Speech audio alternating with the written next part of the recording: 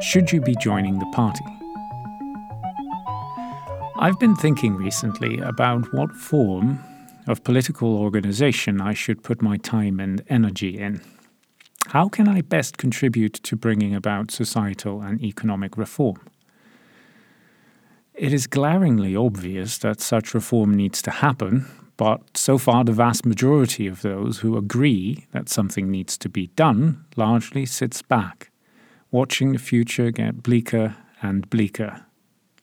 Often it feels as if I'm sitting back. That people think action is needed, while at the same time doing nothing, does not mean they don't care. Many of them do. They simply don't see what they can do, how they could exercise their political agency in a way that would make a difference. If this sounds at all familiar to you, then looking into forms of organizing politics may be the place to start. I talked about societal and economic reform, didn't I? Well, that's a euphemism to soften you up a bit.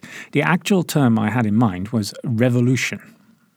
By this I don't specifically mean overthrowing capitalism. I use the term in its more general and explosive sense. By revolution I mean a dramatic and radical shift in conditions, attitudes, and operation of society. Think about how things are going in the world. It's pretty much a scientific fact that we're now heading for disaster. The effects of climate change are going to have wide-ranging impact everywhere. Revolution is inevitable, whether you like it or not.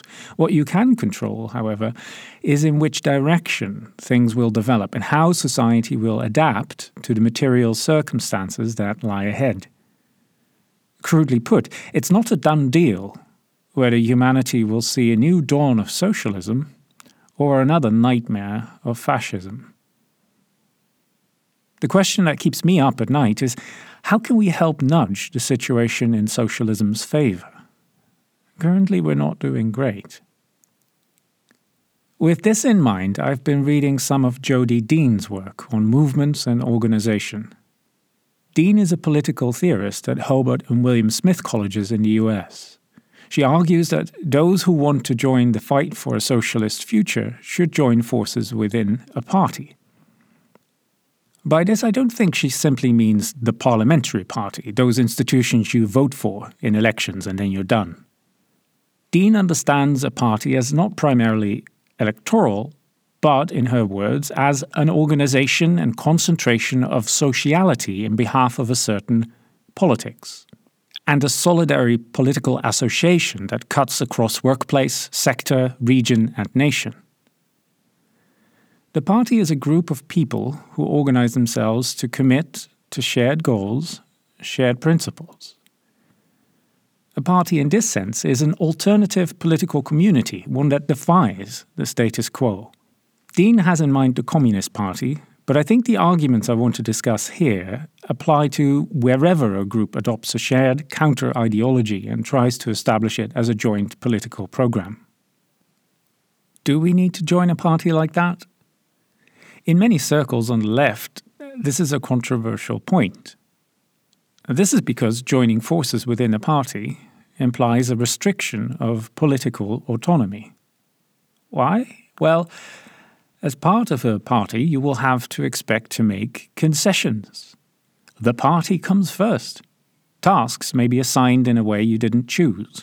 Individuals will have distinct responsibilities, experiences, skills, and correspondingly varied forms of authority. Some people will be more active than others, and therefore more dominant and influential. The very point of the party is to impose a course of action. This is how we will move forward. Of course, in a well-functioning socialist party, such restrictions, divisions, and impositions will have a radically democratic and transparent basis, but they will be restrictions, divisions, and impositions nonetheless. Some assume that for these reasons the party form is just another form of domination and another source of antagonism. It will organize things such that a few have a relative authority over the many, a few who have a bigger say and more power than others. That inevitably brings hostility and discord. And surely socialists should try to get rid of domination and discord, not proliferate it. This is where I find Dean's work worth reading, because she doesn't disagree with the premises of this argument. Simplistically, you can say that in the theory of politics there are two camps. Those that think that authority and antagonism are signs of bad politics, and those that think they are signs of any form of politics. Dean firmly believes the latter, which to me seems at least empirically justified. And this is a negative argument for the party form. Yes, in a party you will find yourself in an arrangement in which a few have a relative authority over the many. Yes, a party will be a site of division and strife, but this is true of any form of lived politics, so it doesn't speak against the party at all. I do think that this is a very important point to think about. It is all too easy for activists to uphold an elaborate fantasy about how egalitarian and level their networks or gatherings are. But even when people come together in a fully level and participatory setting, try to follow principles of direct democratic collaboration and agree that decisions are only made by all, that everyone will be equally important and that everyone has an equal say, even there you will see domination and antagonism is more or less a return of the repressed, to use a familiar phrase from psychoanalysis. Take the most anti-hierarchical assembly you know. I myself am imagining my time in an anarchist squat scene quite some years ago. Look at it with an anthropologist's eye. Study what actually happens instead of what those involved think or say happens. You will see that a few will be doing most of the work. Only a few will take most of the initiative, and only a few people are getting most of the attention. This is how Dean defends the party from the criticism that parties are a form of authority and sources of conflict. In practice, the few will always be dominant in an aggregation of people, not the many. This is a well-described phenomenon, in some fields known as the Pareto principle. It has more to do with human and group psychology than with politics. Dean points to Albert Laszlo Barabassi's work on complex networks, which suggests that any growing network based on free choice and containing individual preferences produces de facto hierarchies, even if the participants like to think of themselves as anti-hierarchical.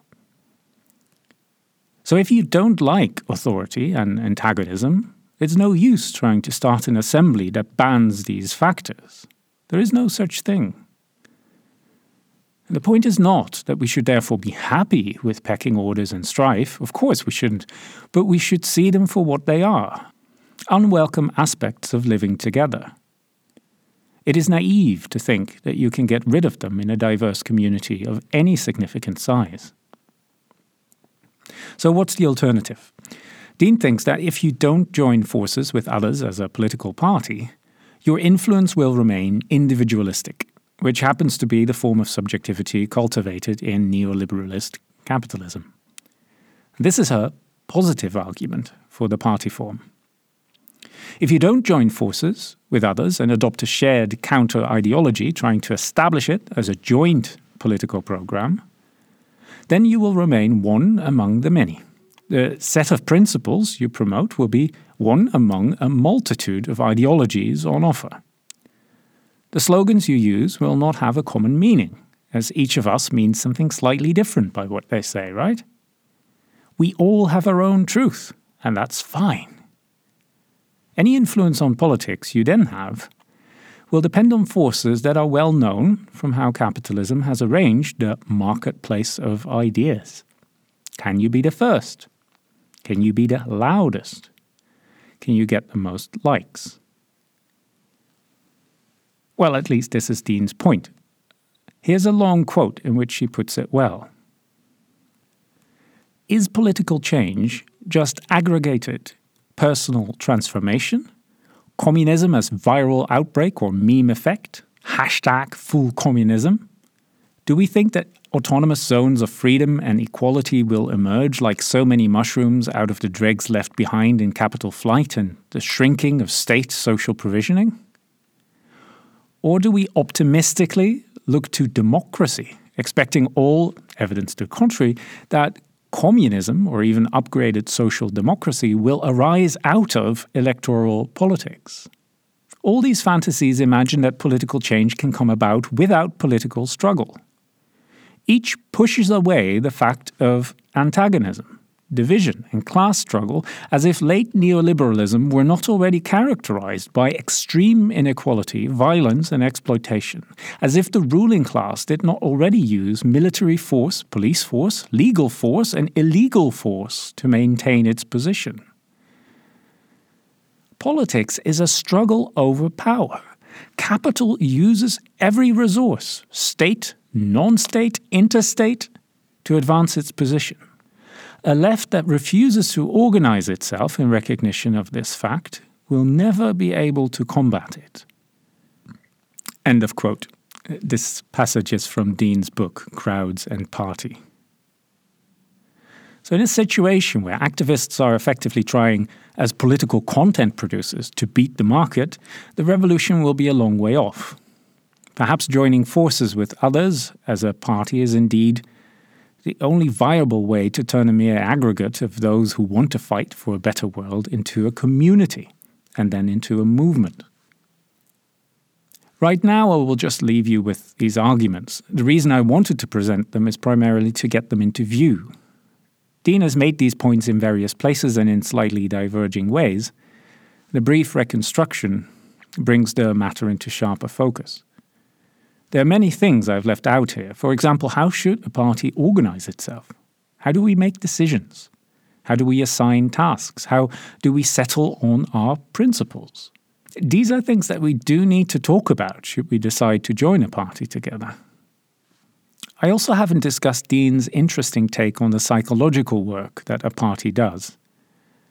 She thinks the party is uniquely suited to work through the problems of living together politically.